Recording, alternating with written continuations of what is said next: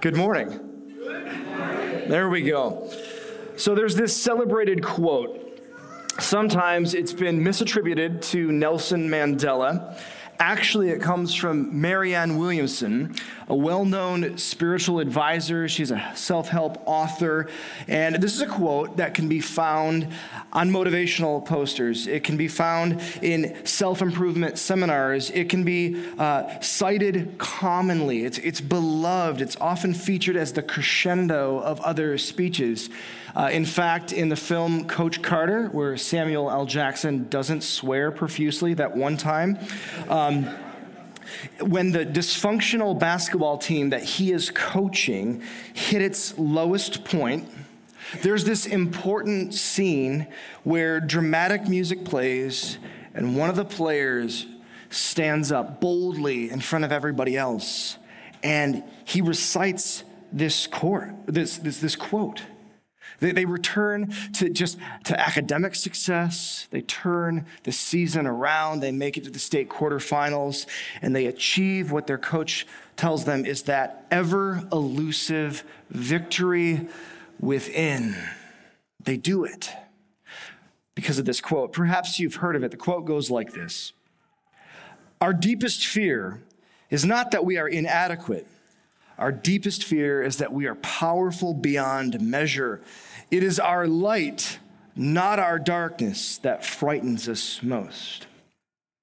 Now, using the basketball theme, before I dunk on this quote, I want to point out how it challenges us in some positive ways, not to be limited by self-limiting beliefs, not to have a false humility, not to make excuses, because it goes on to say that our playing small does not serve the world. Indeed, I believe that's true. And though it's not a theologically Christian statement, it'll say that as children of God, that when we shine, we can make God's glory known. I buy that. All of that is fine, but I want to go back to the crux, to the point of this quote. Believing in yourself, to above all trust in your own self-sufficiency. I want to ask you this: is this real in your life and in the lives of human beings?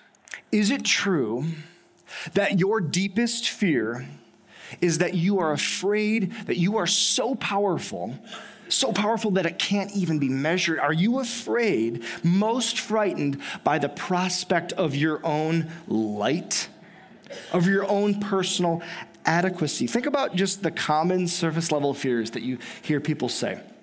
Like, I'm afraid of spiders. I'm afraid of heights. I'm afraid of public speaking. I'm afraid of being late. What gives with those things? What's going on in those fears? Aren't we really afraid of being hurt, of failure, of being rejected, of not having control? Take, for instance, the anxious father.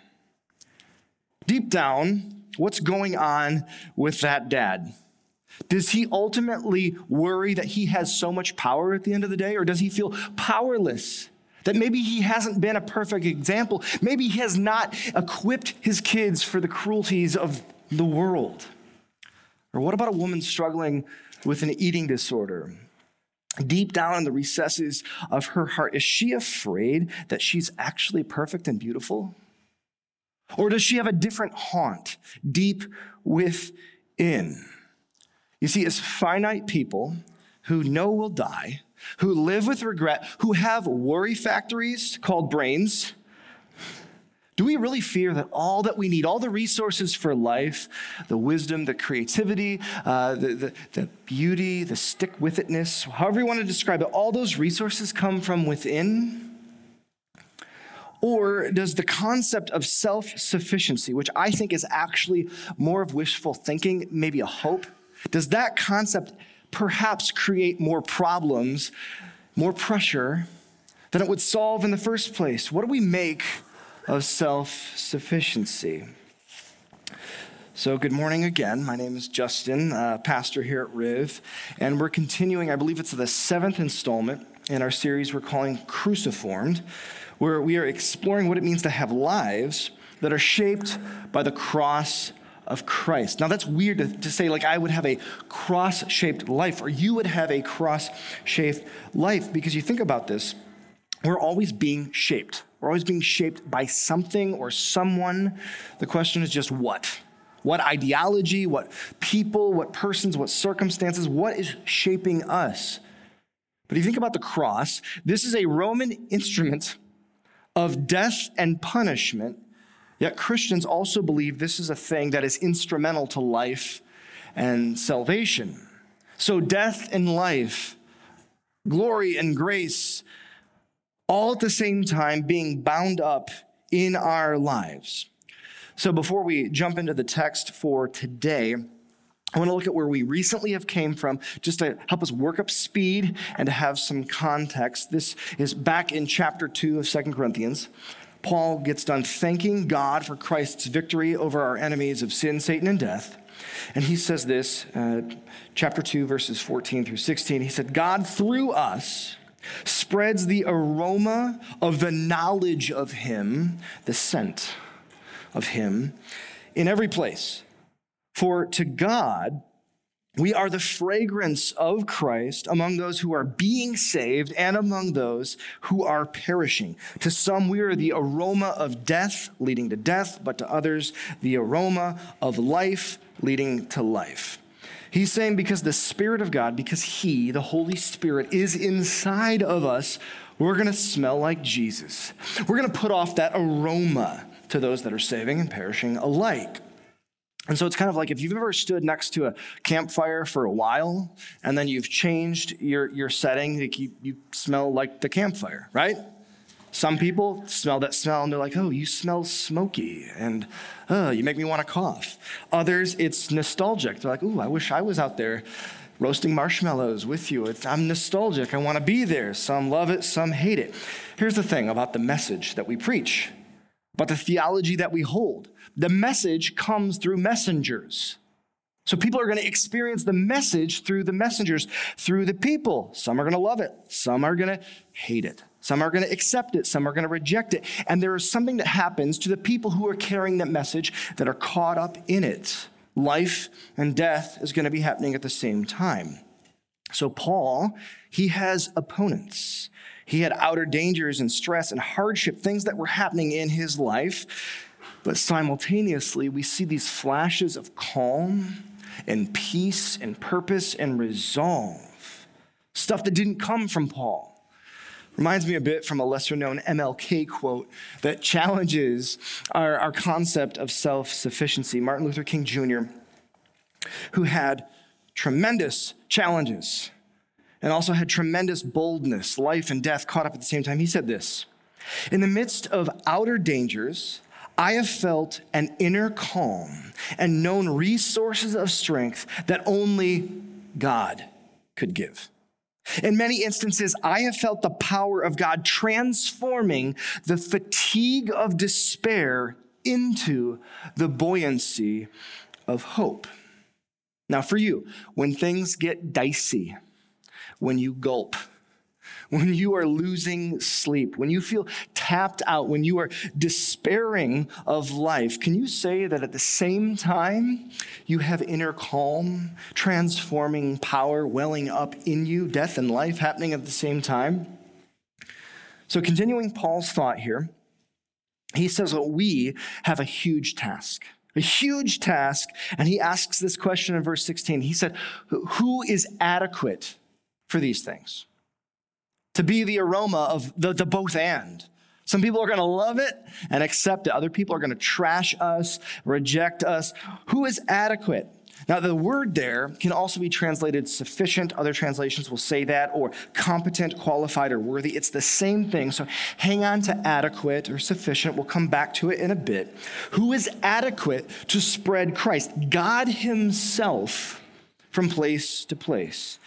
He's really asking, is any person apart from Jesus self-sufficient? Now, his audience obviously is going to hear this in a rhetorical way. They're expecting, well, no one. That's the obvious answer. No one is supposed to be up to this task from their own resources, from their own abilities in the fall. That's not going to happen. No one is up to the task of gospel ministry. So what Paul's going to do is he's going to work out an explanation to this rhetorical question, and then he's going to actually subtly address his critics for the sake of his audience. Jump into our text for today, 2 Corinthians 3. Pick it up at verse 1. My heading says, Living Letters.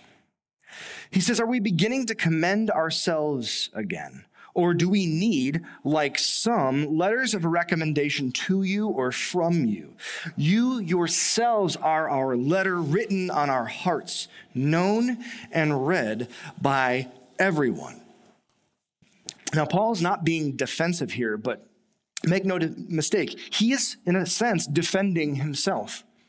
He's defending his spiritual authority, that he is, in fact, credible despite the hardship, despite the critics. He's known shipwreck and poverty, burdens, distress beyond his strength. He has suffered severe abuse. Slanderous critics, people who didn't like him, they didn't like his message. They were saying he wasn't a real apostle. They were pointing out, you're not even carrying with you letters of recommendation, which was a very big deal. Back then, it was a way of proving your credential, that you were commissioned, that you had the support of the established leaders. And so in order to reject Paul, and really what he was saying about grace and grace alone, they would shoot the messenger. You ever seen that? All right? Somebody can't win the argument. You can't defeat the message, so what do? You shoot the messenger. And in logic, the nerds would say that this is an ad hominem attack. Attack the man. Dismiss the man so you can dismiss the message. If you can discredit the person, you don't have to deal with the message. You ever seen this? You ever felt this? You ever done this? So they would bark. People do this. We bark. We bark about perceived or actual sin. With Paul, his communication ability became suspect. They would twist some of his words. It's kind of like, so what you're saying is, you ever seen that move? When they completely twist what you're saying, you're like, that's not what I was saying. You just twisted it, right? And so what you have here in Corinth, though, is a young fledgling church, and they could be swayed by controversy, by drama, by these dispersions, by these critics and criticisms that they heard about their key leader, Paul, and then he was maybe the watershed on other things that could follow or happen. It would threaten to undermine not only their trust in their key leader, but their belief in the message and their ability to be messengers. So Paul is not passive. For the sake of their faith, their obedience, and their confidence, Paul responds. Verse 3. He said, you show that you are Christ's letter delivered by us, not written with ink, but with the Spirit of the living God, not on tablets of stone, but on tablets of human hearts. Paul is saying, look, I don't need external affirmation. The proof of legitimate ministry, it's in the pudding. It's y'all. You have radical life transformation. That doesn't just happen. Whenever sinners repent, whenever sinners grow and we sanctify, that is evidence of the Holy Spirit at work in the lives of people. He does what no person can do. It's not a trend. So I don't need a customary letter of rec. I've got something better. I've got people. I've got living letters. Think about Corinth, okay? Ancient Greek pagan culture was crazy. Absolutely crazy. It makes Vegas on a Saturday night look like Sunday school, okay? I could go into pan worship and all this other stuff, and seriously, college kids at spring break, those ancient Greeks would look back and be like, amateurs. You are amateurs. And in that setting, the gospel comes in and a congregation is formed where there previously was no congregation. Like the most godless place, God's like, yep, I'm going to do the thing. And the thing was happening. And it wasn't that you just had a church, you had changed hearts. You had maturing lives. This was evidence of the Holy Spirit at work. Only his miraculous intervention changes people. inside and out permanently. So to suggest that they needed a letter of recommendation, which you could write about any place, even if the person wasn't really doing what they were supposed to, even if they were a fraud, they could still have a letter. But the proof's in the pudding. And to say that you would need more is an insult to what God had been doing. The Corinthians themselves, they were evidence of Paul's apostolic status and new covenant ministry. So we heard about the new covenant in the scripture reading. What is the new covenant? We're going to talk about this in the next few weeks. So let's put it in park for a second and let's talk about the new covenant. Okay, we're gonna unpack this more next week, but for this week, to make sense, we have to lean in a bit. First of all, what's a covenant? A covenant is an agreement. It's a pact. It's a promise. It's something we take very, very seriously. There's multiple parties involved that come together. And so the Bible essentially says that there are two main covenants. First, we have the Old Covenant. This came in via Moses. You get the Ten Commandments, Exodus 19 and 20, and then the law goes on. You get more rules and regulations, and it requires strict obedience to the Mosaic law, something no person could uphold by themselves. And so while this covenant was good, it had a weakness. The weakness was that it could not transform the hearts of the people that were in the covenant, couldn't change their hearts. It couldn't make them truly, genuinely love God. It couldn't make them being sinful lovable to God. And though it made provisions, temporary offerings for sin, the spiritually dead people remained that way. They were helplessly stuck in the guilt that they had. And so we see in Moses and Jeremiah and others speak to a new covenant, where God would change the paradigm, where he would bring about inner renewal, not just outward obedience, but inner renewal. And he would offer complete forgiveness. One such example came about 600 years or so before Jesus. God spoke through the prophet Ezekiel in Ezekiel 36. And this is what he says to the people, of the people, about the people when the new covenant rolls out. He says this: I will give you a new heart. I will put a new spirit within you. He doesn't say I'm going to give you more laws and rules. I will remove your heart of stone and give you a heart of flesh. A heart of stone is one that isn't going to change. It's stubborn. It's stiff-necked. It's self-righteous. It's rigid. It won't admit when it's wrong. It's drunk on its own rationalizations. And I'm going to give you a heart of flesh, the way it was supposed to be, beating, living, soft and responsive. Why? I will place my spirit within you and cause you to follow my statutes and carefully observe my ordinances. Now, Christians know that Jesus is the mediator of this covenant. He's the go-between. He's the one who makes it happen, who brings the parties together. His death on the cross would be the basis for it.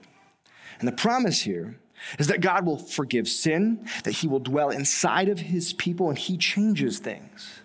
And so to be a Christian, to be a Christ follower, means we operate in that covenant.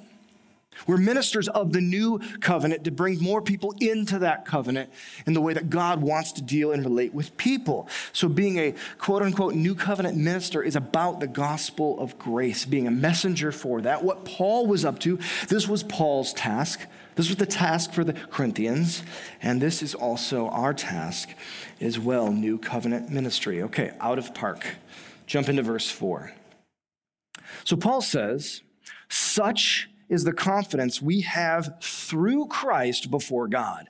It is not that we are competent in ourselves to claim anything for ourselves, but our adequacy is from God. Now, I want to point out again, the Greek words for competent and adequacy, sufficiency, they all are basically the same thing. They share the same root, just said slightly differently.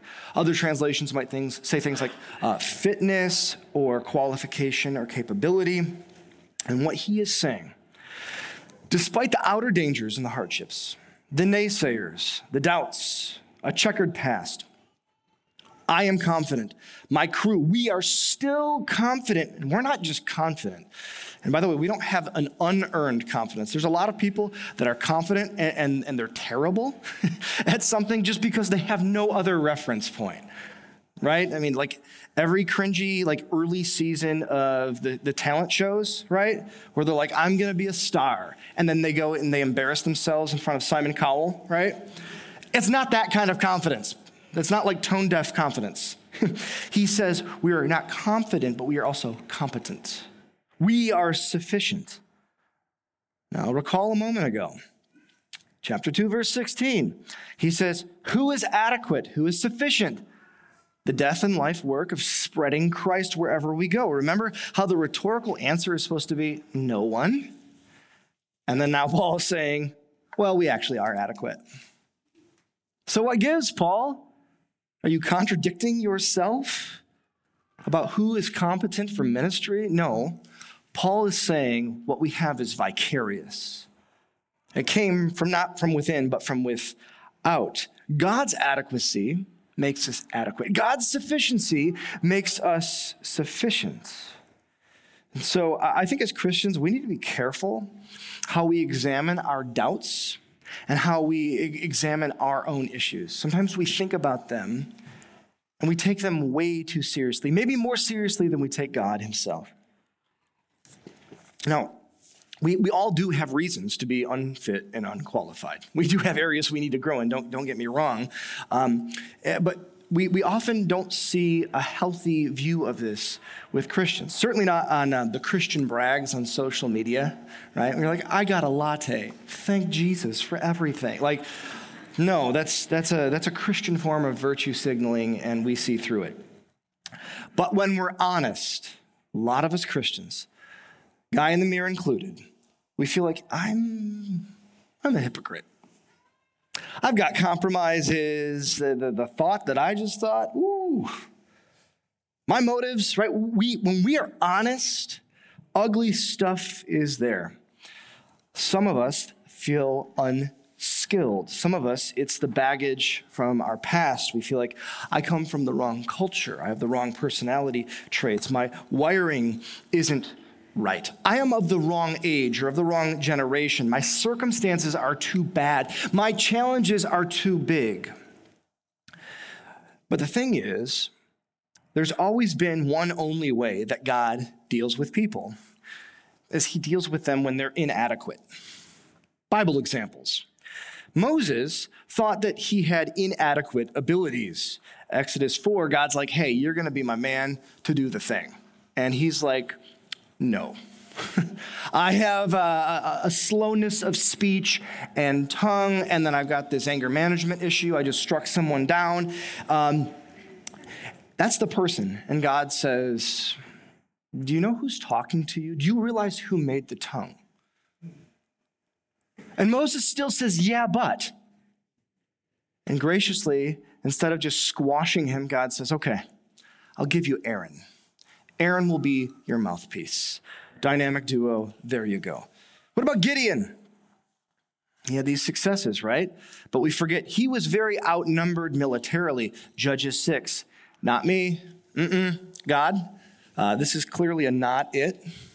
He says, how can I save my people? I am the least in my father's house. And he's just doing some rudimentary math. He's just like, less, more. More bigger than less.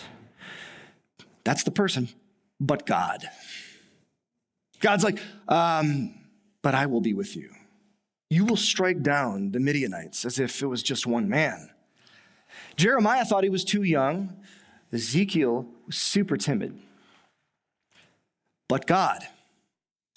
What about Isaiah? He felt inadequate because he was aware of his sin. He felt too dirty and too contaminated. This is a huge, huge theme in his writing and in his ministry. Isaiah 6 records this powerful scene. He gets this vision of the Lord seated on the heavenly throne, high and exalted. The train of his robe is throughout the temple. There's smoke. The foundations are shaking. Angels are crying out, holy, holy, holy, holy is the Lord. They won't even look at God. They are covering their faces. Isaiah sees that. He sees the holiness of God. And here's the thing about holy. Holy isn't just morally good. It's that, but it's so much more. It is other. It is separate. It is unapproachable light. It is sin blasting. It is so other. He sees that. Here's his response. Woe is me, for I am ruined. I am a man of unclean lips. He's saying, you can't use me. I am inadequate. I live among a people of unclean lips. Because my eyes have seen the King, the Lord of armies. He is intimidated. He feels morally inadequate. You see, Isaiah isn't really afraid deep down of his own light, that he is so powerful, it can't be measured. He's afraid of someone else who fits that bill. Deep down, his greatest fear, and any human that can get sober in their thinking for a moment has a fear because eternity is in our heart, that we might have to stand sinful and inadequate in the face of a holy God, naked, nothing to cover us. That's not the moment where you're cocky. That's an insufficient person. But God graciously sends one of the seraphim to Isaiah, takes a coal.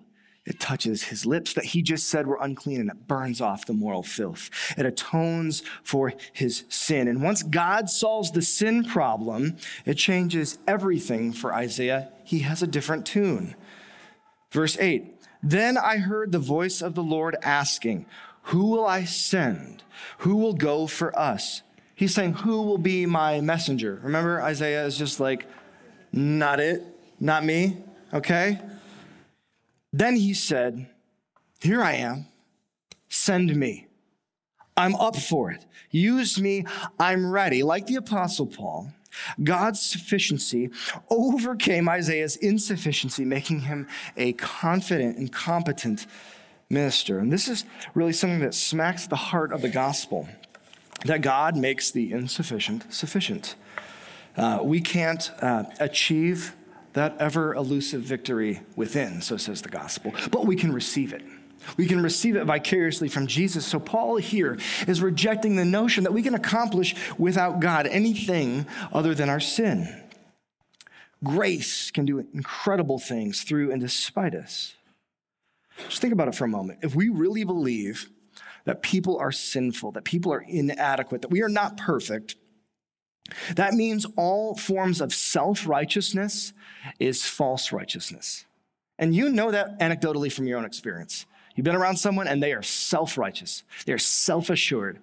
You know how insufferable and pathetic and irritating that is. How do you think a holy God thinks of that? Self-righteousness and self-sufficiency is damned. That's not a cuss. That's a theological truth. It is damned before a holy God. Think about it like this, for you visual thinkers, okay? The Bible essentially says that we are like vessels. We're like pots or maybe a vase, if you will. And as long as we are full of us, we're of no good use. This past week, Valentine's Day, I remembered, I bought my wife a bouquet of roses, and it came with a vase. Now, just for the sake of weird argument, just assume that that vase was full of itself. Vase-shaped, but full of itself. Just a solid hunk of glass. That would allow no room for it to serve its purpose. But a good vase, a hollow vase, has room for the flowers, for the water, for the plant food that keeps the otherwise dying roses alive. That's supposed to be us. So cruciformed lives are supposed to rethink our sufficiency. Because Paul's saying our sufficiency, which we actually do have, comes from the sufficient one. It's a confidence through Christ. It's a competency through Christ. We're not full of ourselves. His Spirit is now in us, and now we can do the thing because he is the thing for us. So here's Paul giving a rebuttal to his critics, not because he needs to defend himself, but because he doesn't want them taken seriously. This is his encouragement to the people of Corinth. Verse 6, he's clarifying. He, God, he has made us competent to be ministers of this new covenant. Not of the letter of the Mosaic law, but of the Spirit. For the letter kills and the Spirit gives life. Why? How? How does this happen? Well, as we mentioned, the new covenant comes in and it removes a heart of stone and it gives us a heart of flesh. It puts the Spirit of God inside of us so you're not just the flesh. You're not just the sin nature. You have two things happening now at once. You can be alive and empowered, and you can sanctify and you can grow. You have transforming power to make you want to obey. And then the courage and the conscience and the conviction to admit, I don't always obey. You can then truly repent, and you don't have to justify yourself. You don't have to be defensive. You can then repent and receive grace, and the gospel becomes new to you day after day after day. So you don't have to get sick of the gospel. It becomes your lifeline. It's the living water. It's not the stagnant water that you had that one time long ago. It's something that's new to you then and now and forevermore. So those are our 6 verses from the passage I was assigned. If you pay attention, there's not a command. There's not like you need to do this or do that, okay? So what are some implications that will practically intersect with our own lives? I have 3 for you and then a parting thought. Implication number 1. Your insufficiency is God's canvas. It's the medium that God will use to display his own power. Artists paint their masterpieces on something. He needs a place where he's going to do his work. And he chooses that to be people. It's by his own design and intention, not by his accident, that he uses flawed people. There are no other arrangements that are possible. Oswald Chambers puts it like this. God can achieve his purpose either through the absence of human power and resources or by the abandonment of reliance on them. All through history, God has chosen and used nobodies because their unusual dependence on him made possible the unique display of his power and grace. He chose and used somebodies only when they denounced their dependence on their natural abilities and resources. God flatly rejects self-sufficiency. Old Testament and New, he gives grace to the humble, but he resists the proud. God is not sitting around chewing his fingernails off saying, oh my gosh, I need to find talented people or else. I need special people. I need gifted people. I need the good ones or else. That's not what he's doing. He's looking for weak and inadequate people, or at least people that won't trust the gifts that they know ultimately come from him anyways, to pour out his power and his sufficiency. God doesn't share his glory. So think about it like this. In tech terms, we could say that our insufficiency isn't a bug, it's a feature. It's not a bug in the program, it's a feature of the program. Our insufficiencies, our issues, they are essential parts of the call. They're the basis for God's work. And for those of us who've been following Christ for a moment, don't we know that plays a little bit better when you're talking with people, right? Somebody is interacting with the Christian, and the Christian's like, look, I've arrived, and I'm smart, and I'm wonderful, and God loves me, and I've basically never sinned, or I had those the little Christian sin. People resent that. That's not them hating Christianity. That's them hating our pretense and our delusion. But the kind of people that set people at ease and put their guards down are like, man, I am a mess. And you should have saw me freshman year in college. I was a mess. And you should have saw me on Tuesday. I was a mess. And I'll probably be a mess in so many other situations. I'm a mess. But I know a guy. That's the kind of stuff, that kind of humility allows them to put the guard down, that they don't have to be self-righteous. They don't have to be full of themselves. So know that your insufficiency is God's canvas. Secondly, serve. Serve. When Paul says God has made us competent to be ministers, that word minister is basically servant. Servant. Minister is not this licensed class of professional missionary or clergy or people who do foreign work over there. Every member of the body of Christ is a minister, is supposed to be a missionary. The only rule is are we a faithful one? Are we doing the thing or are we not doing the thing? Really, that's what it is. If you're a Christian, you check the box. Get after it. Ephesians 4, another place, Paul says, grace was given to each one of us. And when he says us, that's one of those times in the Bible where he's actually speaking of individuals. He doesn't just have a corporate congregation in mind. Each one of us according to the measure of Christ's gift. For it says, that's the scripture, when he ascended on high, he took captives captive, and he gave gifts to people. Verse 11, he's going to say there's different roles and different offices that individuals occupy. If you were to go to 1 Corinthians 12, he's going to enumerate some of the specific gifts that exist. We have gifts. Why? In order to, verse 12, he picks up 2, in order to equip the saints. That is all Christians. You are saints. You are saints. Congratulations. You're a saint. There you go. You're a saint. I don't know if you'll get a sculpture, but you are a saint. To equip the saints for the work of ministry, the work of servanthood. To do what? To build up the body of Christ until we all reach unity. We need unity, right? Unity in the faith and in the knowledge of God's Son, growing into maturity with a stature measured by Christ's fullness. You think of someone who's of good stature to do a thing. Have you ever been to a professional sports situation and you've seen in person, that is a starting tight end. That is a starting defensive end. That's a good stature, right?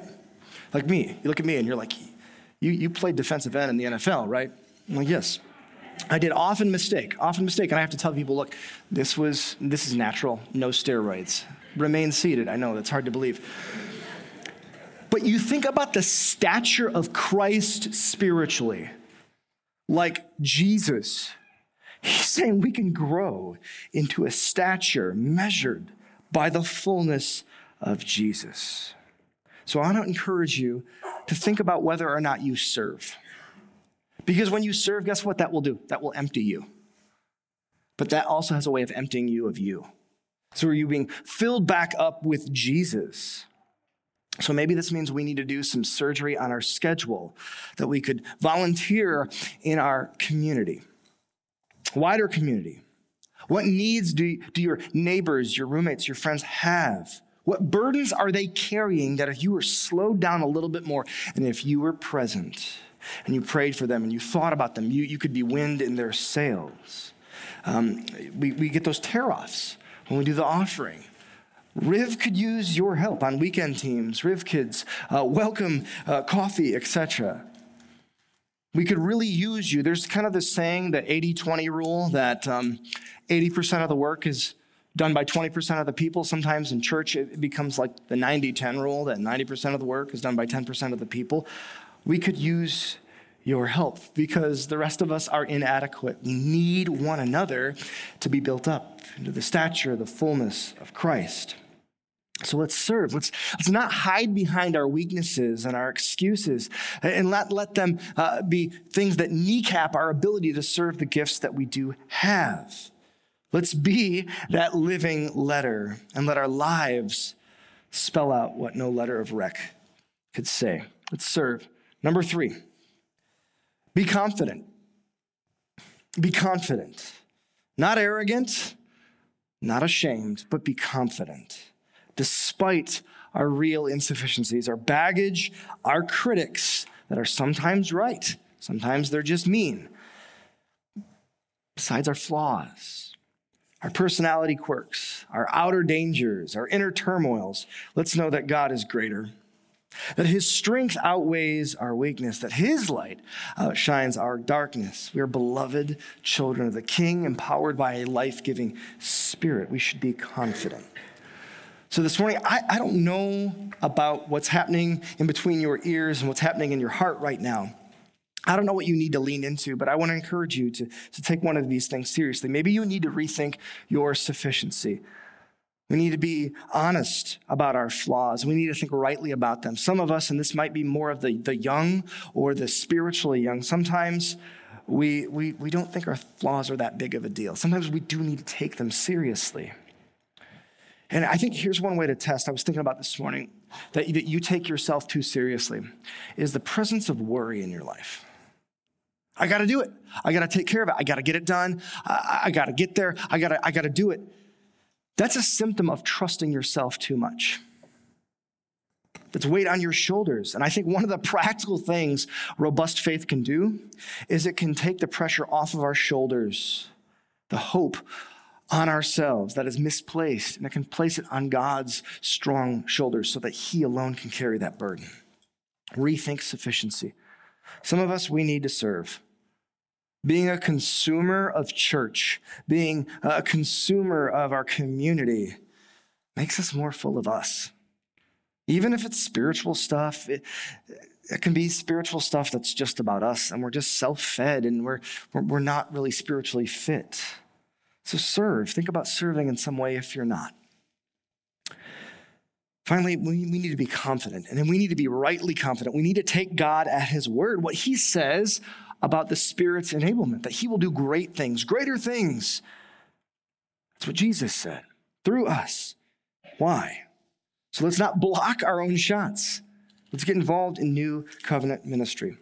And maybe you're here today and you're like, I don't know what to do with that list at all. And maybe that's because you're not sure if you're on Team Jesus in the first place. Maybe you're like, I like some of the vibes. I'm not sure what to do. Maybe convert. Seriously, maybe you just need to convert. You need to own up to the reality that you're not self-sufficient. You've got that tiring burden that you have tried to be sufficient on your own. That's tiring. That's unachievable. Admit that you have darkness. Admit that you do not have power beyond measure. That's really actually a pretty low bar. Admit that. Jesus will save you from your sin precisely because Jesus saves you from yourself. That's the kind of Savior that we have. Believe that he alone is sufficient, that he died, he rose again to make you clean and holy before a God who is sufficient. And his Spirit comes in, regenerates a dead soul, starts the whole thing over again. So I want to leave you with Paul's prayer for spiritual power in Ephesians 3. And as I read this, I want you to pay attention and to connect how God's sufficiency interacts with the believer and makes that person competent and sufficient. Paul says, I pray that he may grant you, according to the riches of his glory, to be strengthened with power in your inner being through his Spirit, that Christ may dwell in your hearts through faith. I pray that you, being rooted and firmly established in love, may be able to comprehend with all of the saints what is the length and the width and the height and the depth of God's love, and to know Christ's love that surpasses knowledge, so that you may be filled with all the fullness of God. Now to him who is able, because we have a God who is able. When we are not able, he is able. Now to him who is able to do above and beyond all we ask or think, according to the power that works in us, to him be glory in the church and in Christ Jesus to all generations, forever and ever. Amen. Let's pray together. Our Father God, we call you able. We call you a living God, because that's what you are. God, I ask that you would just help us through your gracious and merciful Spirit, that we will make more of you than we do our shortcomings, our critics, our issues, our our woes, our experiences, God. We thank you so much that you use broken pottery to spill your love, that you use not a raging fire, but a smoldering wick to put out your aroma to the world around us. Give us grace that comes only through you. Lord, help us to know that our inadequacy is your canvas. Help us to be people who serve because you first served us. Help us to love you and to have confidence that comes from you. In your strong and saving name, amen.